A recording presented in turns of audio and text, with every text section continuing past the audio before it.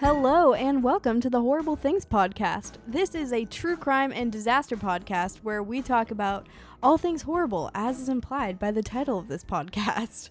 My name is Emma Sexton and I am your host, and today I'm joined by Jackson and Billy. And Jackson and Billy, this is your first time on the pod ever. I can confirm that. It is. They're done with Noelle and Emily, who've been on it like a million times, and Yeah. Bucher, who's also friends with these guys. So we actually didn't have an episode last week. I just forgot about that because of all the hubbub of Christmas. So this is coming back after the longest break in this podcast history for the past 6 months. A whole week. We're off. That's a record. So now we're coming back bigger and better than ever. Literally bigger because of the holidays. But still better than ever. That's true. So there is a question that I ask every single first-time guest on this podcast. Okay. Jackson, we'll start with you. But basically, I just want to know, how much do you know about true crime? Like, what's your history with it? Were you into it as a kid? Are you into it now? Have you never looked into it, never cared about it before? Like, just give me your history with it. Well, I suppose I would say it's interesting to me, but I've not really a background. What about it is interesting? Like, what aspect? Well, I think that a lot of times, I don't know, it's just something that's out of the norm, and that can tend to pique my interest, I suppose. But, most of the time, it also gets transformed into more, like, entertaining type of movies, documentary situations that are keeping people on edge, and that is entertaining to me.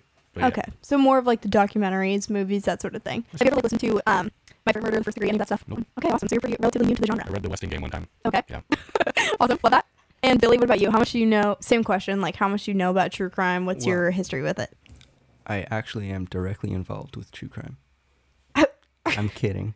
Oh my gosh. But I was going to say, first I was just thinking, did something tragic happen in your family that you're about to unveil right now for the first time? His response was more interesting than mine, but yeah, I just used to watch TV shows and stuff about true crime. Like what? Like NCIS, CSI, all that Well, stuff. that's more false crime.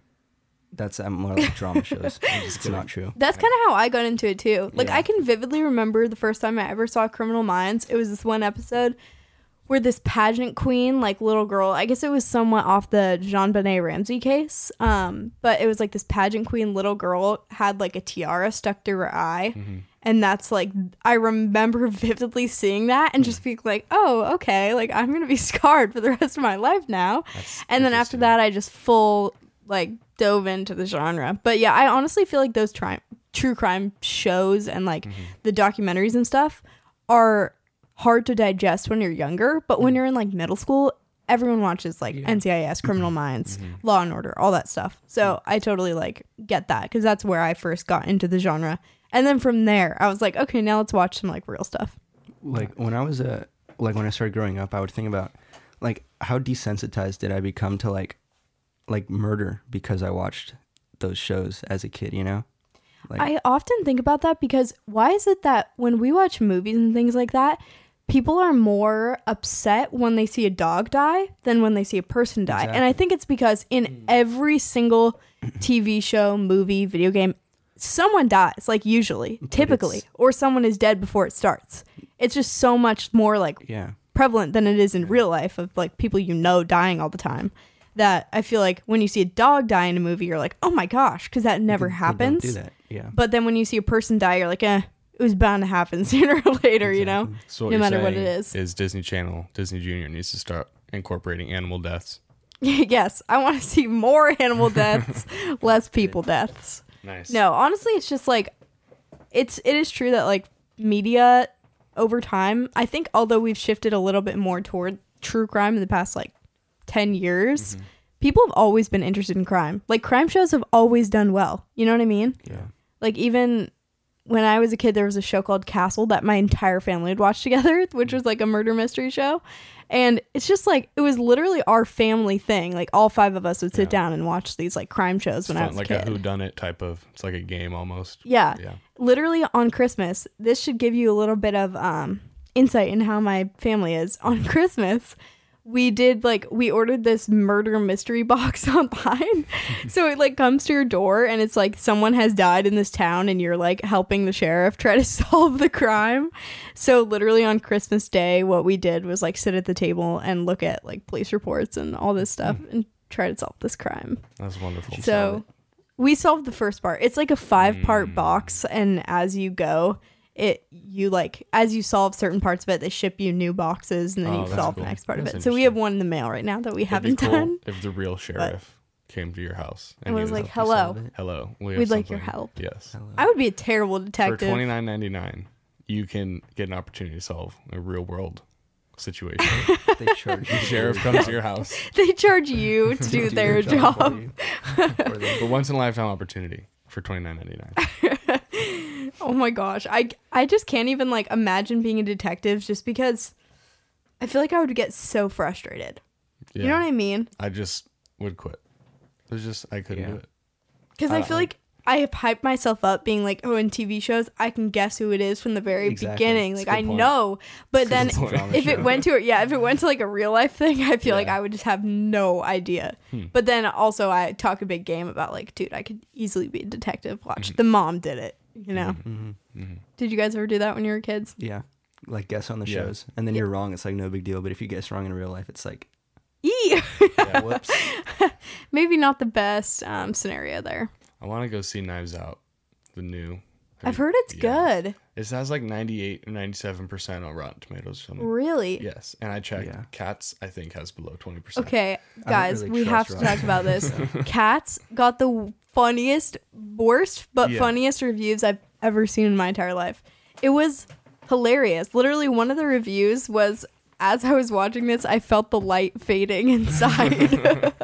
I've never laughed harder. And then there was another review that was like, it was like, oh, I thought my worst experience with cats would be that one time when my cat was a kitten, I came home and it had gone to the bathroom all over my apartment, and just the dread of seeing that when I came home.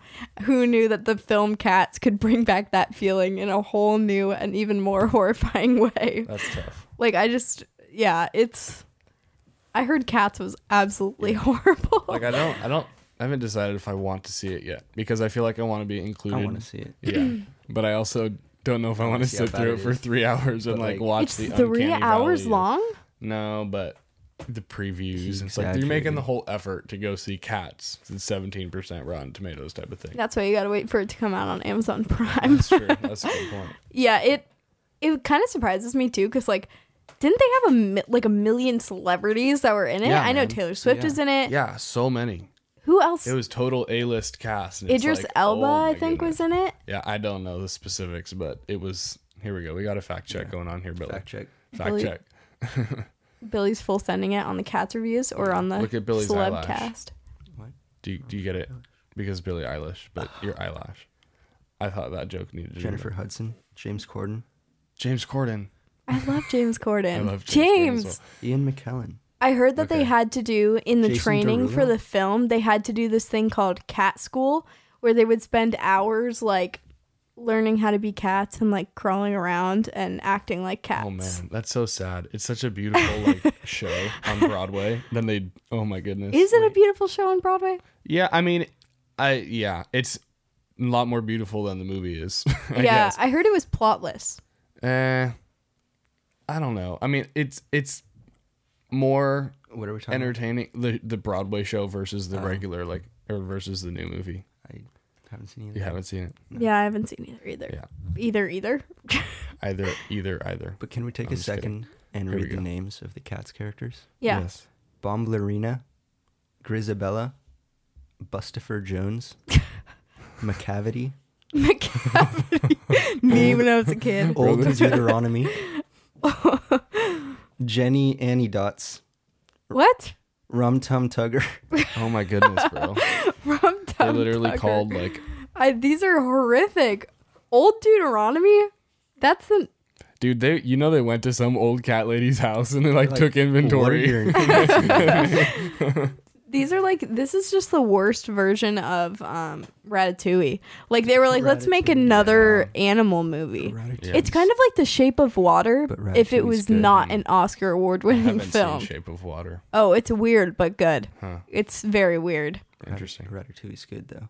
Ratatouille is good. Ratatouille is overplayed, okay? I'm going to make that Okay. statement. Yeah. No, I think it's that and Wall-E for me are How both many like times have you seen Overplayed? Ratatouille? I have too only many seen Ratatouille like 2 times. Okay, when I was younger, I used to go with my friends to these little like taekwondo sleepover things. And since you're little, you fall asleep and your parents actually pick you up at 9, but you're convinced it's like 3 a.m. because Yeah. you're so tired. I'm still that way. Yeah, Jackson goes to bed at like, what time? Like 10 p.m.? I mean that. So here's the 10 thing. at the The thing least. about me is literally when someone says you go to bed at 10 p.m. I think that's super normal for someone my age. And if it's not, I'm surprised. And no, usually like 9 or so, 9 or before. Okay, here's the thing. It is on paper that should be when like you're going to bed at your age, but honestly, But no one goes to bed. I don't know if I believe that because everyone. Well, I say all my friends, but I have like 3. No, it's just kidding. No, I'm look, kidding. there's 3 of us right here, and you're That's your true. own friend, That's so true. you must have more than 3. Yes, I do. What was I saying? I was saying Oh, your friends go to bed early? no. Yeah, I suppose something segued into this. I just want to have a real quick compare and contrast. let's do What it. time do you go to bed, Jackson? Let's go an average of 9:15. 9:15 and a half if I have Yes. some warm milk Yes, before bed. that's true. What time do you wake like up? The cats. Well, that really depends because that bedtime is kind of universal. On a school day, I'll usually wake up somewhere between 6 and 6:15. On a weekend, honestly, it's like 7:30 or 8. Like I can't sleep in that late. It's kind of sad. Because you go to bed too early. No. Billy, No. what time do you go to bed? Average on a school night? No, just like average the past 2 weeks. Past 2 weeks. Which Yeah. is Christmas, Christmas break. break. Yeah. Christmas break. Bedtime. In between 2 and 4 a.m. And what time do you wake up? After lunch, like 2 p.m. That's just like it's gonna be so uncomfortable. Yeah. What time do you go to bed on a school day usually? After midnight. Man, Before 1, though. man, What time do you wake up? 6. man, how do you, bro? I don't eat coffee. Can't even fix that, Yeah. bro. That's I tough. think coffee can fix anything if you I have don't- enough I don't. cups. If I have like 1 cup of coffee in the morning without having anything to eat, which I often do because I'm too lazy to make breakfast. It's like peace, I'm out. Like 2 hours later, I think it's just because I'm crashing off of the caffeine. It might just be because I'm still tired, but I get like, oh my gosh, I need to sleep immediately. That's And it's crazy to me at because like 10 a.m. I literally, okay, last semester, I would have to wake up at 4:30 in the morning so that I could leave for my internship by 5 and be in Los Angeles by 7, right? Usually like 6:30 so that I wouldn't have to sit in traffic. That's so tough. So I also couldn't have breakfast in the morning because obviously like the cafeteria is Right. not open yet. Nothing's open at 4:30 in the morning. I'm not going to microwave something while I have 2 roommates who don't have to be up for another 5 hours. So I would just not eat breakfast. But the place I was interning at had coffee. So I would get up at 4:30 in the morning. I would drive to LA, get there at 6:30, drink a cup of coffee at 6:45ish, work until 9:30, drink another cup at 9:30. Then right before I left at like 11:30, I would drink one last cup because I drove straight from my internship to school, and then I was in school from 1 to 4. So then I was like done at 4. So I'd wake up at 4:30 and finish school at 4 p.m. But I wouldn't have any breaks to eat. So I would literally go from 4:30 in the morning to 4 p.m. in the afternoon off 3 cups of coffee. Like I'd throw up 2, 3 everywhere. times a week. Projectile No vomit. food. Okay. 100%. It was crazy. Like the one time I had more than 3, but I do know my limit though, because the one time I had more than 3 cups, I felt jittery, like the jittery coffee feeling people talk about. I think it's just because it's not healthy to drink 4 cups of coffee with nothing else. But I just like, for me, coffee is like a meal. If I drink coffee at breakfast, like to me, that's a meal. because wish. it's like I an wish I could say appetite. the same. It's not. It makes me full though. Like drinking a cup of man. coffee is filling to me the same way like eating a bagel is. You know? Yeah. Does that maybe that's just me? Like, No, I it hear what makes you're sense. saying. It's just like, yeah. Yeah, I get what you're saying. I just fully disagree with you. No, I don't know. I think it is coffee is an appetite suppressant, I think. So that might also be why. Yeah, caffeine does make you like not hungry, doesn't it? Yeah. It makes me not want to eat if I don't eat anything before, because then I don't feel good. So You I'm don't like, feel good drinking one cup of coffee? if I drink coffee on an empty stomach, I'm like, yeah, that's a no go. But I do it all Really? the time, all the time. It's so funny. My cousins, or not cousins, my aunts from New Jersey are here Mm-hmm. in town. So when they say coffee, they say coffee. So it's just like in my head right a now. cup of coffee. Cup of coffee, Coffee regular. water, That's Water. Australian. water. Water.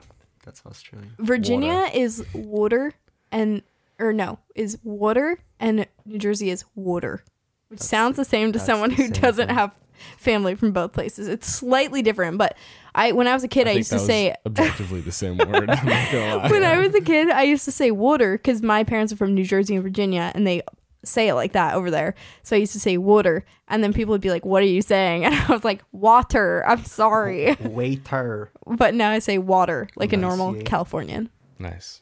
Okay. Anyway, we've been talking for literally like 15 minutes. Let's get into the gist of this. Okay. The gist of this Let's podcast. do it. So today we're going to be covering a man-made disaster that also involves murder Okay. as a double whammy coming back from the holidays. Double whammy. So today we are going to be talking about the Hartford Circus Fire, which happened in 1944. So we are going way back. I almost did something that was like a 20s thing because New Year's, but I really want to do the Prohibition on an episode with my sister because we used to be obsessed with the 20s. Completely But- unbiased. Perfect. Not offended. Anyway, so the date is July 6th, 1944. And obviously at this time, it's the 40s, World War II is happening. So even in Hartford, Connecticut, which is like one of the biggest cities in Connecticut, it was pretty much just women and children. Like there were men in the area, but a lot of them had already been drafted to go off to war. So it was pretty much just women and children. And also at this time, something that was big in the country as a whole was going to the circus. No one goes to the circus anymore, because it's creepy. Personally, I went to the circus like once when I was a kid and found it deeply disturbing and never wanted to go back after that. But in this time, it was a big thing to go to the circus, like escapism, all this. There's so many like Yeah. things like that people don't really do anymore. Like the ballet was really popular, which it still is, but not as much. Yeah. So the circus had come to town in Hartford, Connecticut. And at this time, this was like big news. It would have been like literally front page of the newspaper. Hey, the circus is coming to town, people. Let's get ready for this. And not only was it the circus, but it was the Ringling Brothers and Barnum and Bailey Circus. So it's the biggest in the world. And this tent that they were traveling with, this was in the time of when they would literally go to a city with their like trucks and they would set up these giant tents and just perform the entire So it's circus like in this. It was Stereotypical traveling. circus. Yeah, stereotypical, like think Dumbo. It was that. So they actually called it a big top, which I really like, but it's like a big top circus. Not a party rental company. What? It's a party rental company. It's like Big Party Top City Party. on wheels. Yeah. But these like big top tents and these circuses could actually seat like 9,000 people inside these tents, which is kind of crazy. Like the tent was literally like 500 feet long, which is kind of insane. I like don't longer know. than a football The field. idea of putting like 9,000 people in a tent just doesn't seem appealing Fire to me. marshal nowadays would say no. Yeah. to this. Well, the big thing wouldn't that they be would enough. say no to is the fact that since it was the war and they were short on resources, the only way that they thought to waterproof the tents was actually they used a paraffin wax, which, if you don't know, is highly flammable. Yeah. So they used a mixture that was 1 part paraffin wax, 3 parts gasoline, and then coated the entire tent with it. Wow, Jackson, I like your segue into the. Was it a good segue? Yeah. I wasn't paying 'cause attention. She got to describe how the fire started. Oh, Yes. Wow. So they Yeah, it's good. So they coat the entire tent with this highly flammable mixture. Fun fact, pajamas are not flammable. Like all your other Do you know clothing from experience. is no, but all your other clothing doesn't have to be non-flammable, but your pajamas have to be. Really? Mm-hmm. I don't It's a wear law. pajamas. I wear sweatpants. Well, Do those you're count? flammable. Oh, Buy real pajamas. okay. There you go. That's disappointing. But So they put these this paraffin wax and gasoline combination all over the tent in order to kind of to waterproof it, because they didn't have the normal mixture they would use since it was all being used as resources for the war. So they covered this entire tent. And at this particular time, when the circus had first come to town the day before, they had actually had to cancel one of their shows in the early afternoon, just because so many things were going wrong with the actual circus. Just nothing was they weren't on time, and they couldn't get things set up in time. They were short on personnel. It was just a bad experience. So they actually canceled one of their shows. And what's interesting about that is, to circus people at the time, canceling a show was seen as a bad omen. So they actually didn't want to do any of the shows in Hartford after that, because of the fact that it's seen as a bad the omen. circus people didn't? Yeah. They were offended. They were like, no, it's a bad omen to do a show Shoot, after man. one gets canceled. It's not good for business. So, I mean, that's not technically important to what actually happened, but it's important to me that you know. So anyway, they, on the Thursday that this event actually happened, the audience in the actual circus was around 7,000 people. So Okay. it's pretty much at max capacity at this time. And this crowd, like I was saying earlier, is almost completely made up of women and children who are sitting there. So it's 7,000 women and children, probably more, because some people would sneak in or fake tickets on those days. So since it was a matinee show especially. And it was also one of the hottest days of the summer so we're all far sitting that day. inside of a tent. Yes, Flammable because there's tent, nothing else to all do. There's no 7,000 AC. of them. Women and children. 7,000 people, women and children, hottest day of the summer, in a tent covered in gasoline. Nice. Yes. Favorite So, many people believe that what happened was someone just flicked a cigarette to the side without thinking about it. But basically, a very small fire started right after the lions had finished performing. This was still in the time of animals being big in the circus and all that. The performance was so fire. Did they kill the animals? No. The animals, okay. Well, not all of them. Oh. Oh But no.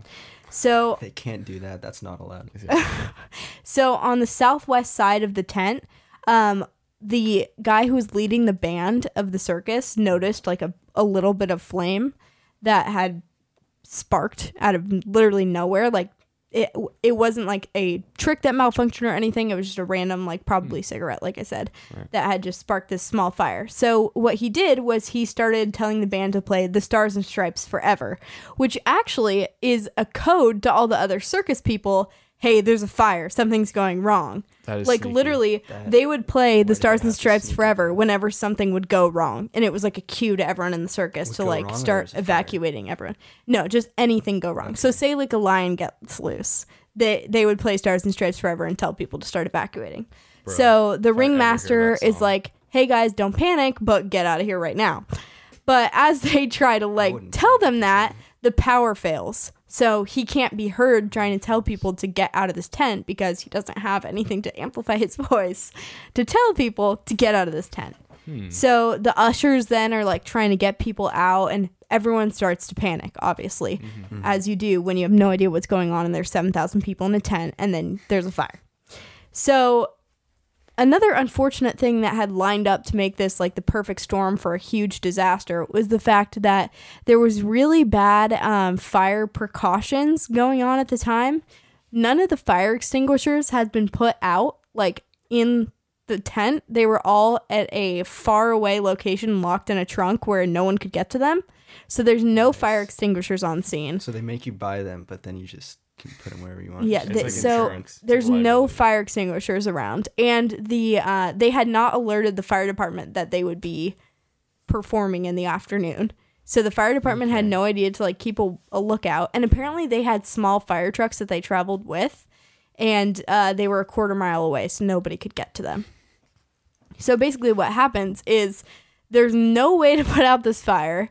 There's no way to tell people what's going on. All that happens is this small flame breaks out, and then it hits the tent. And as soon as it hits the tent, it just turns into this huge inferno because it hits that mixture of paraffin wax and gasoline and starts spreading over the entire top of the tent. And like people are starting to freak out because they said that when they looked up, all they saw was this giant thing of fire on the roof of the tent, and they like had no idea what was going on. And another bad thing that happened was that there were 9 exits in this tent, but there were really only 3 that people could use because the other ones were either being blocked by animal cages or they were too small for people to get out of. Okay. Man, So That's tough. I feel like this was a good influence for like safety codes. Yes. This That's what I was gonna say. tragedy. what were you going to say, Jackson? It's the same thing as that. I feel like Just like there's everything went definitely- wrong. I said it Yes. first though. Yeah. So, like I said, the wax starts like completely, obviously it's melting because everything is on fire. Yes. So as it's melting, people are trying to like run out of these 3 exits, but it's causing like a stampede to get out of the A tent. fatal funnel. Like people who, what? A fatal funnel. I've never heard of that. Is that Yeah. a thing or did you just make that up? No, it's a thing where like there's a small space and a bunch of people, and if they're all running through that small space, it builds up, and therefore in that area it's most vulnerable to death happening in like a So, traumatic like, situation. A store on Black Friday. Yeah, I get. entrance to a So see, when I was back in my professional airsoft days, this is a true story. I don't want to mislead anyone. Don't want to flex. I am flexing, actually. No, I'm just kidding. Back in my professional airsoft days, we would start on like 2 sides of the field, and my team captain graciously brought me up in his ways and taught me how to play correctly. But if I were to ever stop in that doorway, or if I were to ever follow multiple people through that doorway, and it was only like a 1-person doorway, and someone's running up behind you or next to you trying to shoot you with an airsoft gun, it's professional airsoft, very high stress situation. Very painful. Right. Then you'd kind of be screwed because there's like, Yeah. But I mean, it's called a fatal funnel. It's kind of a military term, to be honest. Well, that's what happened. That's literally exactly what happened is everyone starts rushing through these 3 exits. Some people who had pocket knives started literally cutting holes in the tent to try to Good get reason to people carry a out. knife. Because remember go what to I the said, circus. like it's women and children. Right. So there Oh, you have yeah. these people trying to like pull kids out of there because it's man. literally just like at this point it's raining wax, like hot wax on people Hot because wax. it's melting off Sure of some the that's on ceiling. fire too. So like it's like raining from the roof, and then after like a couple minutes, like it didn't take long. The fire department didn't even have time to get there before the fire burned through the poles of the tent and the entire thing Just collapsed yeah. down. Wow. Even though a lot of people were able to get out, obviously there were still hundreds of people that were trapped underneath the tent. So after this like horrible obviously I really can't imagine like a worse situation for an entertainment event, because you just have everything that could possibly go wrong, not to mention the fact that it's almost like entirely kids that go to the circus, and that's like My goodness. horrifying that's to think terrible. about. But in the end, 168 people were killed in the fire, and about 68 of the people were children under the age of 15. So although the majority of people were killed from like the actual fire, the other causes of death were asphyxiation, because like we were talking about, people are trying to funnel out, so they actually stampeded other people who died of suffocation in the stampedes trying to get out of the fire. And a lot of people actually believe that more than 168 people were killed because they couldn't really this is going to be a little graphic, trigger warning, but at the end, like people were so burned beyond recognition that they were literally stuck together, like their skin had fused in the fires to create like these big mounds of people, so they couldn't correctly identify how many people had actually died in the fire. Not to mention the fact it's 1944, so the records weren't 100% accurate, and they may not have been accounting for people that snuck in, just kind of like a general number. Yeah. So they didn't actually account for, it was probably a lot higher than 168 people. And like I said, it had been like a little over 7,000 that attended. So you have like 200 people approximately that are dead. And then you had 700 people who were injured because of the fires. Because people, I mean, you see like there's pictures of it.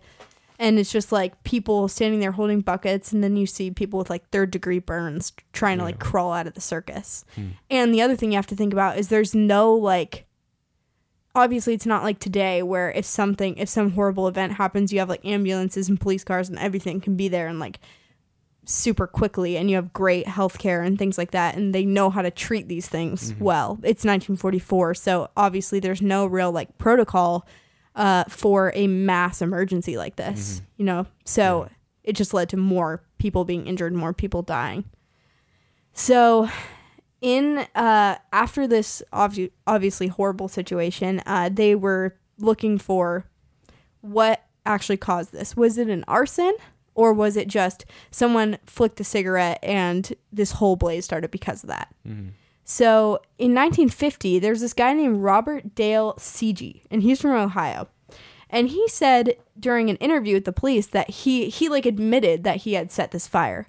However, they had literally no proof that he had even been there. He's from Ohio. This is in Connecticut. They didn't have any proof that like he had been involved at all. He would have been like 16 years old. However, he did travel with the circus when in his youth. And he had been responsible for setting several other fires when he was a kid. Like, he was literally a serial arsonist. Smooth. So he was clearly mentally ill. He had like he would draw these like images of him committing murders and things like that. Like, it was just horrible. And he was also convicted in Ohio of several different arson charges. So it was just like, it seemed likely that he had set this fire, but he was never actually charged for anything. Like, they could never be 100% sure because it had happened so much earlier to when they first interviewed him. Like, literally, there was a 6-year gap from when this disaster occurred to when they were able to interview him. So the justice that was served was that they did say, okay, this fire was just an accident, like a horrible, I mean, I would call it like a man-made disaster, you know? Like, no one meant for it to happen, but it was people who were accountable for it happening. So there were 4 people from the circus that were charged with manslaughter and negligence because of the things that I talked about before, not putting the fire extinguishers out. They had this protocol where they were supposed to set buckets of water out just so they could pour it on a fire if it happened, because literally this was not uncommon. Like, fires would start all the time in these tents. Like, it was incredibly unsafe. It just took one giant one for people to realize like how bad the situation was. But they like didn't put out the extinguishers. They didn't put out these buckets of water. They didn't have the fire department know. Any way they could combat it was a quarter mile away from the site.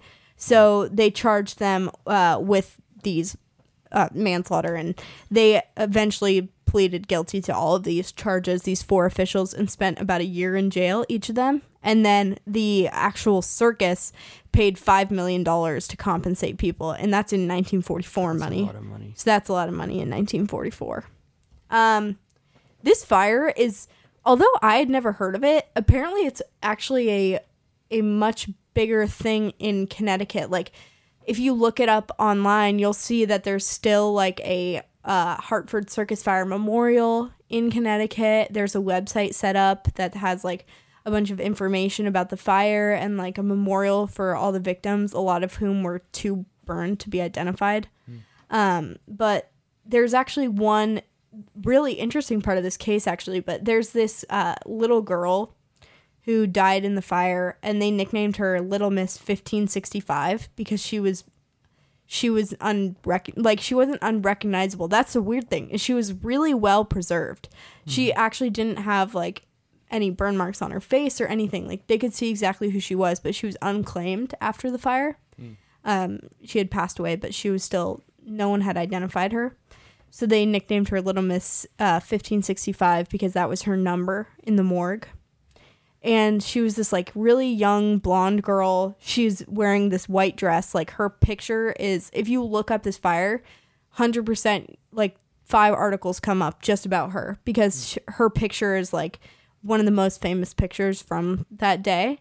And she's just this kind of symbol. Like, the 2 one of the police sergeants and one of the main investigators on the case like became obsessed with finding out who she was and like having someone claim her.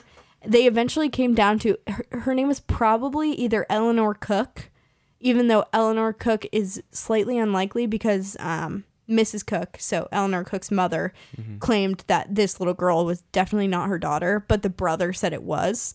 So she was buried as Eleanor Cook and buried next to the brother. But then there's also people who believe her name was actually Sarah Graham and she was visiting from Massachusetts, but it's still like completely unknown.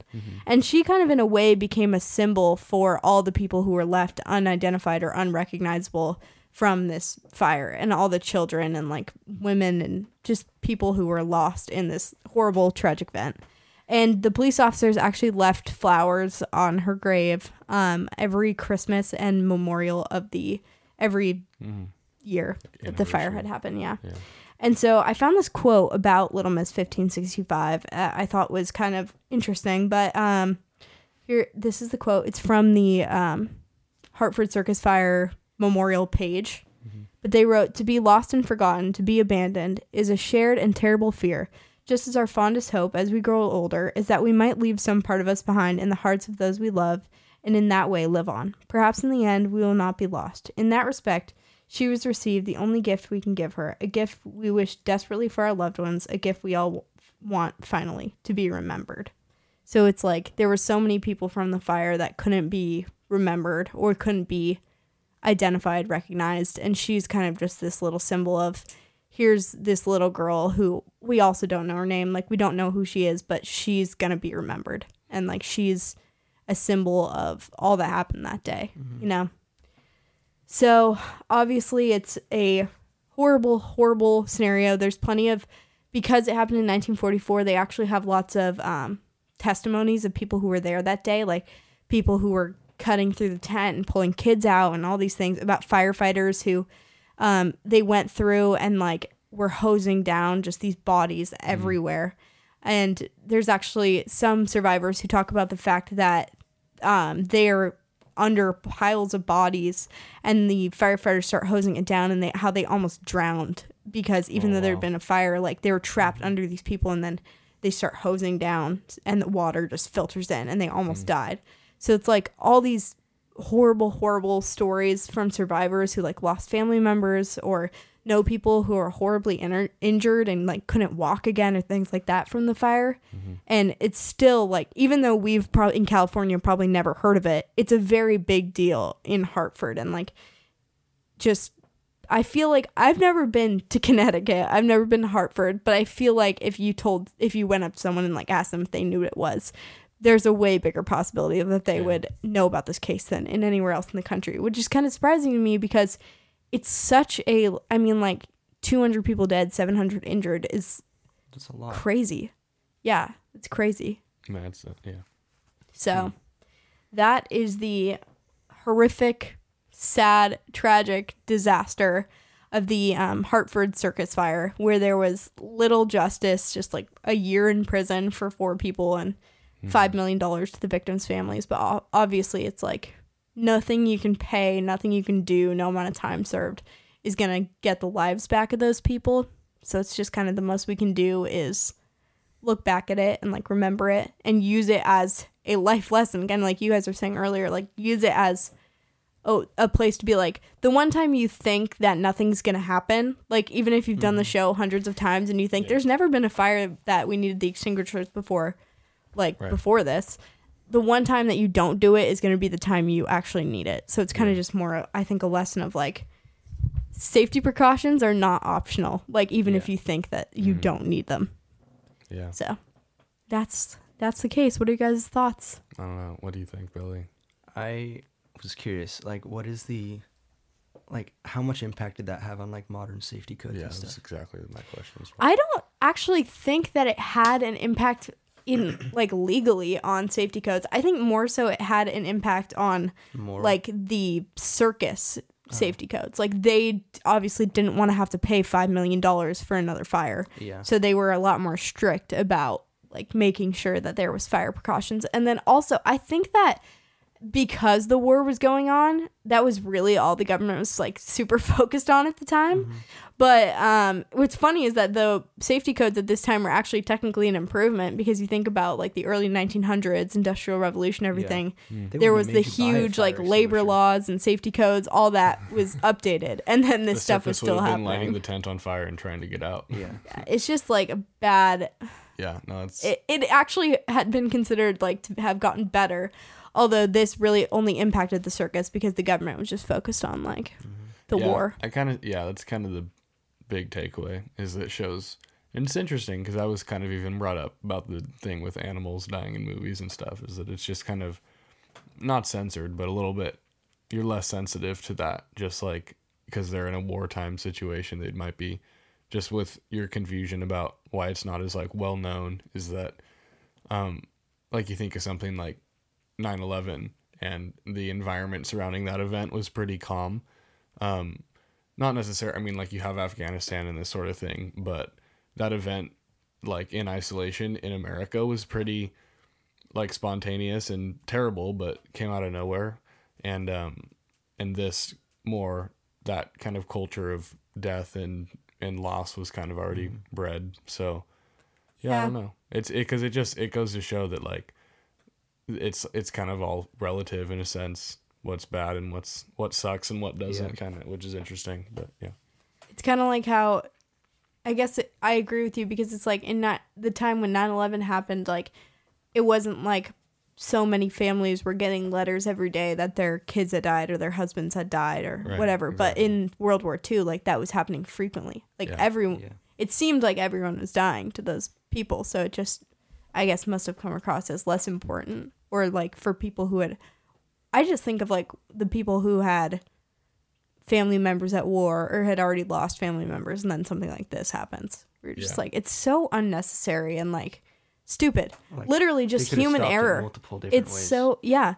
If they had just done one thing right. The many things that they didn't do. Yeah, then this wouldn't have happened. And it's just like more tragedy for those people. It's horrible. But yeah, I don't know if I've ever talked about this in the podcast before, but before I started it, I had a conversation with Caitlin, who was on a lot of the earlier episodes of this podcast, just about like, where would you draw the line of like cases that you would cover? And I was like, well, I would never cover 9/11. Like, I don't think I'll ever cover 9/11 on the podcast, just because I don't know what it is, because I do think it's probably the biggest man-made disaster, like most influential for Americans, at least in our lifetimes and our parents' lifetimes. But I'll never cover it because it just seems too fresh. You know what I mean? Yeah. Even though it happened, literally, I was a baby. You guys weren't even born yet, right? Or you were? No, I wasn't. You weren't. No.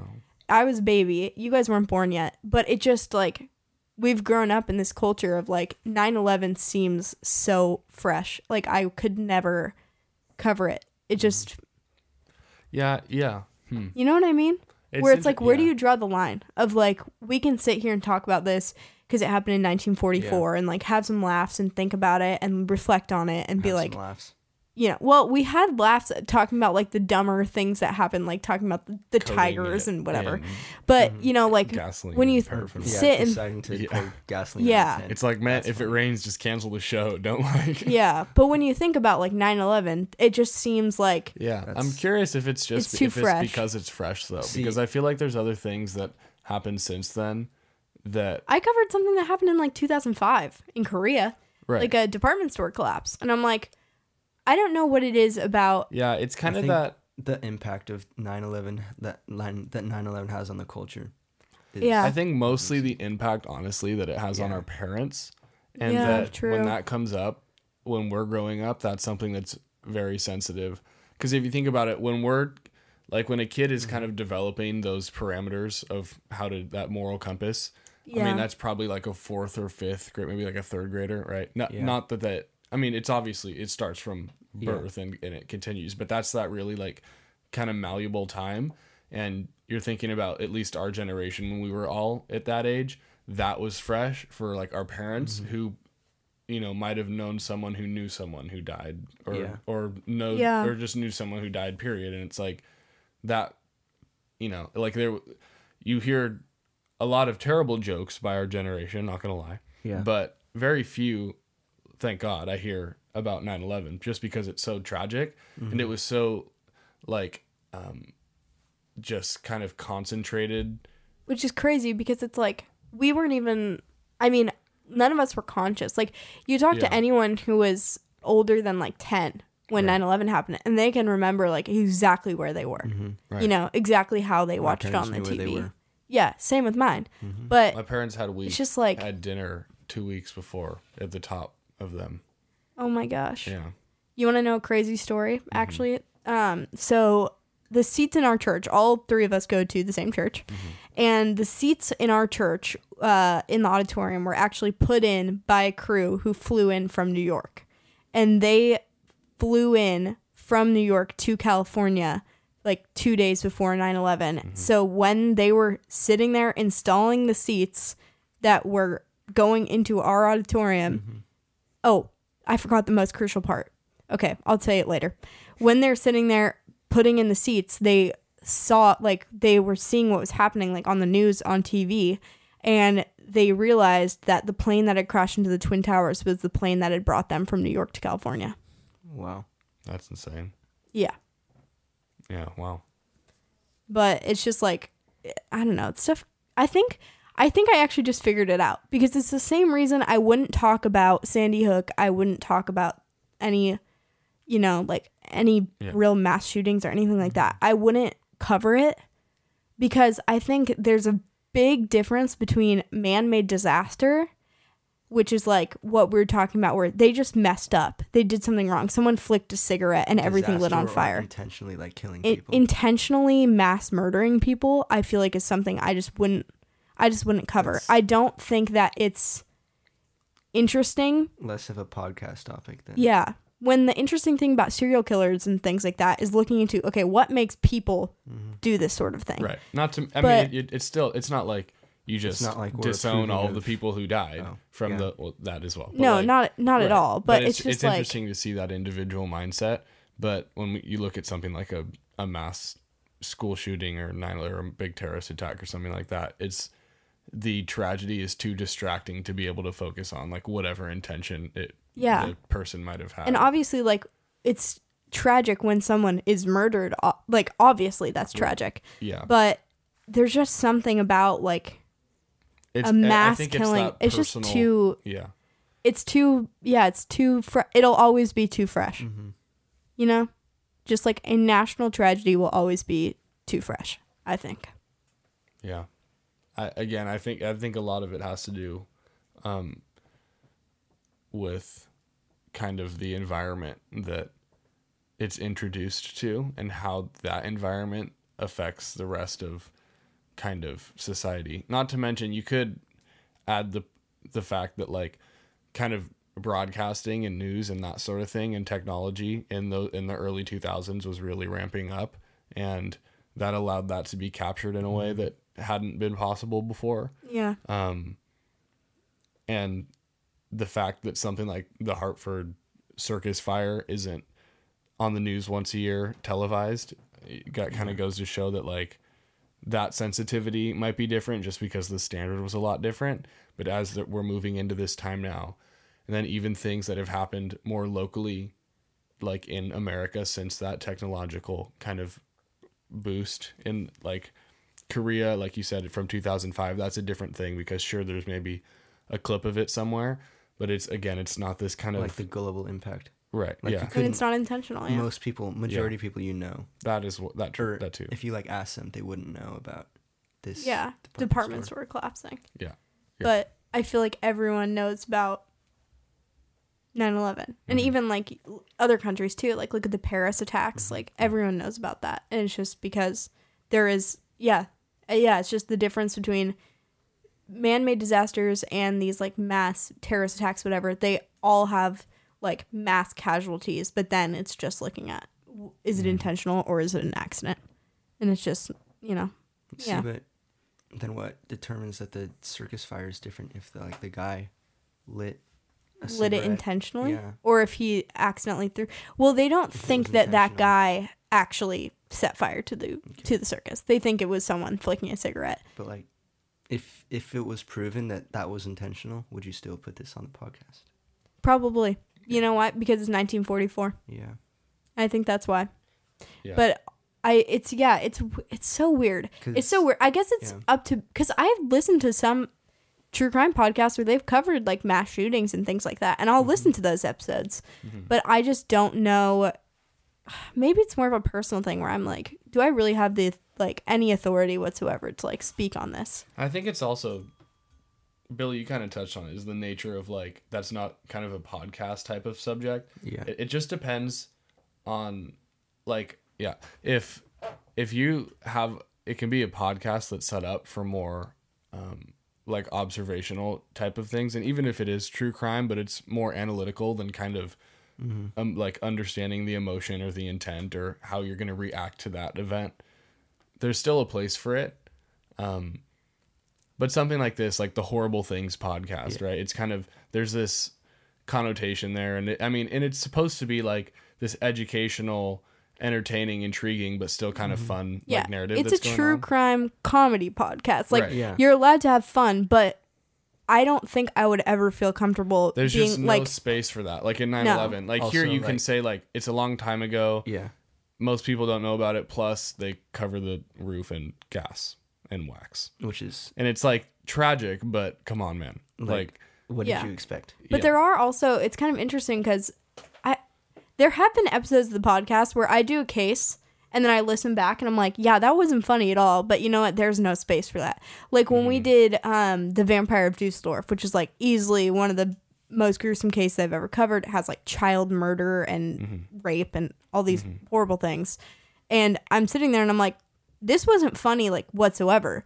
But this is what people are coming to the podcast for, is because this is interesting to me. Like listening to a person that was just this horrible. People. But then it's like, I couldn't, when you think about even just 9/11, it's like the person did this to make a political statement. Like that's just that. There's nothing you can unpack about that because that's just what it is. Also, people don't need to be educated about 9/11. Yeah. That's a good point. True. as So well. much Yeah. True. already educated on that. It's like it's sorely already impressed on everyone's mind. Yes. That, yeah. Yeah, it's just, it's crazy. And I feel like also just especially with the other thing that I always think about is like, well, would I cover a mass shooting? And it's like, no, because it's just I know too many people like who have been affected by that sort of thing that I just wouldn't, like, I wouldn't ever talk about that, you know? Like having warnings at our own high school last year. Yeah. I'm not gonna sit here and talk about mass shootings and pretend that it's like because here's the thing. I'm not worried every single day about being killed by a serial killer or like being murdered, but I do have a genuine fear of like a school shooter or something like that. You know what I mean? So it's just not like, I don't know, not great to talk about something that you're still concerned about, I guess, in that way. It just wouldn't be good podcasting, Yeah. I don't think. It's an interesting. And people don't want to hear about that. People don't want to If it hear makes them about things that uncomfortable, they don't they're. wanna hear about it. Yeah, exactly. People don't want to know about that sort of. I don't think I would listen to. I mean, yeah, I wouldn't listen to a podcast episode about 9/11.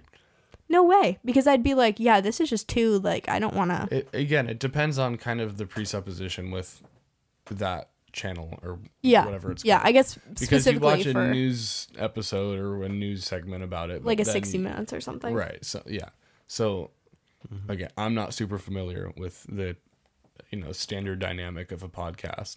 I guess Listen to our church's podcasts maybe if you're like in the car. if you're an expert, I feel like that's a different thing than That's a me good point as well. or someone else Yeah. who's like a younger or just a person who's You're not observing an expert what- whatsoever. Yeah. You know what I mean? Like it's one thing to sit and be like, yeah, I sympathize, I empathize with like everything that happened that day, and like we can take a moment and think about it. But me with no expertise whatsoever on terrorism or mass like tragedy, anything like that. Yeah.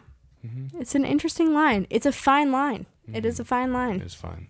It's finer than number 2 Ticonderoga pencil. And on that note, Number 2. it's time for happy things. Now that we've just talked about absolutely horrible things for the past hour, it's time to transition into something a little bit more lighthearted. So basically, we're just going to say one good thing that happened this past week, or that's going to happen next week, or just like a good thing in general in your life. I will start. I just did Christmas with my family. Nice. It was extremely, extremely fun. I had such a good time, and I got Harry Styles tickets for Christmas, which was amazing. I also got the robe I'm currently wearing, which I love. Fireproof. And just like I've been having a great holiday. It's been extremely busy, but it's been really fun. I'm so happy to be back doing the podcast, so that's another happy thing. But yeah, just honestly, like, I'm enjoying being off school. I'm excited to go see Harry Styles, and like, his album was so good. And that's been my recent happy thing, is I got his CD in the mail and I've been listening to it every day. So yeah, that's just a bunch of happy things all around because it's break and life is good during break. Which one are you? Okay, I'll go. Yeah, break. That's a good segue as well. I'm thriving during this time of no school. Yeah, I'd say I think the Christmas season is good. In my neighborhood, we had a kind of a disappointing turnout of Christmas light application. I feel like And that was everywhere. Right. But just driving in this neighborhood, it's after Christmas. I saw a little bit more Christmas joy, singing loud for all to hear vibes. You know what I'm saying? Yes. And that was than good. your community during Christmas. Yes. It's bigger hereafter than yours Correct. during. And That's depressing. yeah, mostly I've been resting, gotten some new musical stuff for Christmas, been creating. It's great. Yeah, really thriving. Well, I am also going to talk about Christmas. About Christmas. I don't want to be materialistic, but I did get a fancy new guitar. Ooh, Yes. tell the people what it is. Yes. A cherry red Telecaster. And it is a left-handed Telecaster, is it not? Because I am left-handed. Because it's a left-handed individual. unfortunately. If you go to Guitar Center, one, maybe two Maybe. left-handed guitars. Yeah, true. Entire I have a store. tiny left-handed baby Taylor. Baby Taylor. Do you play left-handed? Mm-hmm. T. It's unfortunate. I know. Part of me is like, Should've why just didn't I learned just the other learn way. righty? Yep.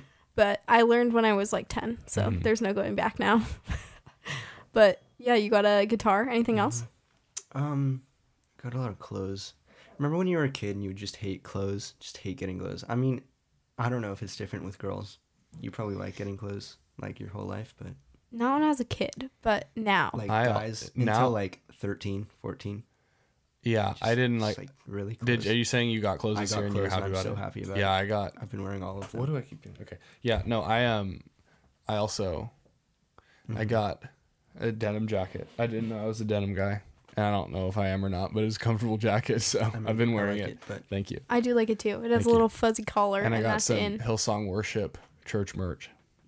church Yes, merch. from their new album. I That know, and rhymes. I'm excited about it. Cool. Yeah. I feel like what girls like, at least for my sister and I, what it is that when we're kids, like young, I'd say until we were like 8, we were like, yeah, clothes for Christmas sucks. Then after we were like 8 to like 14, you're like, yes, clothes for Christmas. Mom, Dad, buy me clothes, whatever. Air Forces. Then after you turn 14, you're like, why don't you just like, you can Let's just give roll the me. cash out now. Come on. You're like, just give me money so I can pick out the clothes Right. I want. You know, My so mom that's is Or not the super good clothes at you that. want, If she yeah. like friends my age, I'm 17, and then a little bit younger too. Like kind of my friends who have younger siblings who are like family friends, like 2 grades down or whatever it is. A lot of people can sometimes they're like afraid to just give money. And my mom, she's very transparent. She's like, people want money, give them money. It's less work for me. They're more happy. It's like, Exactly. and They can pick what they want. like whatever you're gonna pay on shipping or your Amazon Prime subscription You don't have to or pay tax at the store, it's like make them responsible for that. Mm-hmm. You are giving a more pure gift, and it's like, Can this you is- tell them, the people, what you got from your family friends? Oh my goodness, yes, Yeah, full transparency here. I've received a Gucci belt from my I didn't know that. Yes, absolutely. What kind of Gucci belt is it? Please describe it. I can neither confirm or deny this information because you're threatening to fact check this Gucci belt right now. And I'm not about to do I that. will fact check. No fact check. Figure out what Gucci belt you got. Figure out. No, they my friends informed me they got it on Black Friday, and they were at South Coast Plaza, and the power went out on Black Friday, and I'm like, whoa, get it? This is Black Friday, and we're not gonna. So we're just gonna leave the fact check undisclosed over here. Oh, and it's let me see. You want to know how much the Gucci belt costs? No. I'm gonna tell you how much it costs. No, you're gonna tell That's me. That's not how Christmas. I haven't even checked yet because I'm embarrassed. All right. That's all I have to say. More serious note. Wait, do we have more time? Yes, go ahead. Okay. We have as much time as we want. I feel like this is like the first or maybe second year that I could have been completely fine going through Christmas without getting anything, and just like having time, like 2 weeks to hang out with people. That too. Bond. Yeah, I totally agree. No. Yeah, no, that was totally the mood kind of coming out of that first semester of school is I'm like, I want time to be, we all volunteer or not. Some of us volunteer. Some of us have more Some of us are paid to volunteer. higher responsibilities at our church. Some might call that a job. A job being paid at to our volunteer. church. Yes. But I was looking forward to kind of participating in that kind of the church production stuff we're doing there, and then for Christmas, and then also just kind of having family over and not having things to do every day is just that was a huge gift in itself. I got a Gucci belt, so it's like, what more can I ask for? Yeah, what more could you want? You still haven't worn the Gucci belt. I have worn the Gucci belt multiple times. Where? I have also worn it in your presence. What? Yeah. Yeah. Was it covered? Is it? was. Are you wearing it right I'm now? not wearing it right now. Dang it. I'm currently wearing a Vicky Marsha belt. I don't know what expect that to is. see School the uniforms. Gucci belt next weekend. Next weekend. I don't. Yeah, maybe we'll see. I expect to see it just, tomorrow. It's just not a church belt. Oh, I want to see it tomorrow. I want to see it Tomorrow. Tomorrow is New Year's Eve, and as you might recall from the beginning of this podcast, these two hooligans have convinced me to stay up until midnight. Are we doing East Coast or what? No, we're staying up till midnight. Oh my It's gosh, New guys. Year. See, so as you can see, I'm mourning. And you're staying up late tonight, and then you're going to sleep in tomorrow, and then stay up late again. But that's the problem. I can't sleep in. Yes, you can. No, like internal clock, Trust world me. clock. If you Then stay take a up nap. long enough, Take a nap. if you stay up long enough, you will sleep in. Take it from Billy's experience. Yes. Yeah, but it's not like a dramatic change. It's like maybe till 9. You have to take a dramatic staying okay, awake. You're right. I will. You know not what? Try, but that's It's okay. break, and you can stay up till midnight for 2 days in a row. Okay. And then you walk home. I'll stay up till 2 a.m. and walk home. Okay. Anyways, yeah, it's great. But I think we're going to end the podcast here. All right. Thank you guys so much for listening to this episode of Horrible Things. If you want to find us during the week when it's not a Tuesday, you can find us on Instagram at Horrible Things Podcast, as well as on Twitter and Facebook. If you want to support the podcast in a more monetary way, you can find us on Patreon at patreon.com/horriblethings. Or if you want to support us on Apple Podcasts, you can do so by leaving a rate and review. I almost forgot what I was going to say. Send the Gucci belt. Send the If Gucci you belt. leave a rate and review, it helps us get found by other people. She's selling But out. the most important way that we can get more people to listen to the podcast is just tell your friends, tell your neighbors, tell your coworkers, tell people about this podcast, support it on Instagram and all that jazz, and more people will find this. So I hope that everyone had a wonderful holiday season, wonderful break. And I just want to tell you guys to remember, Don't coat your tents in wax and gas. And keep your fire trucks close by. and most importantly, don't do horrible things.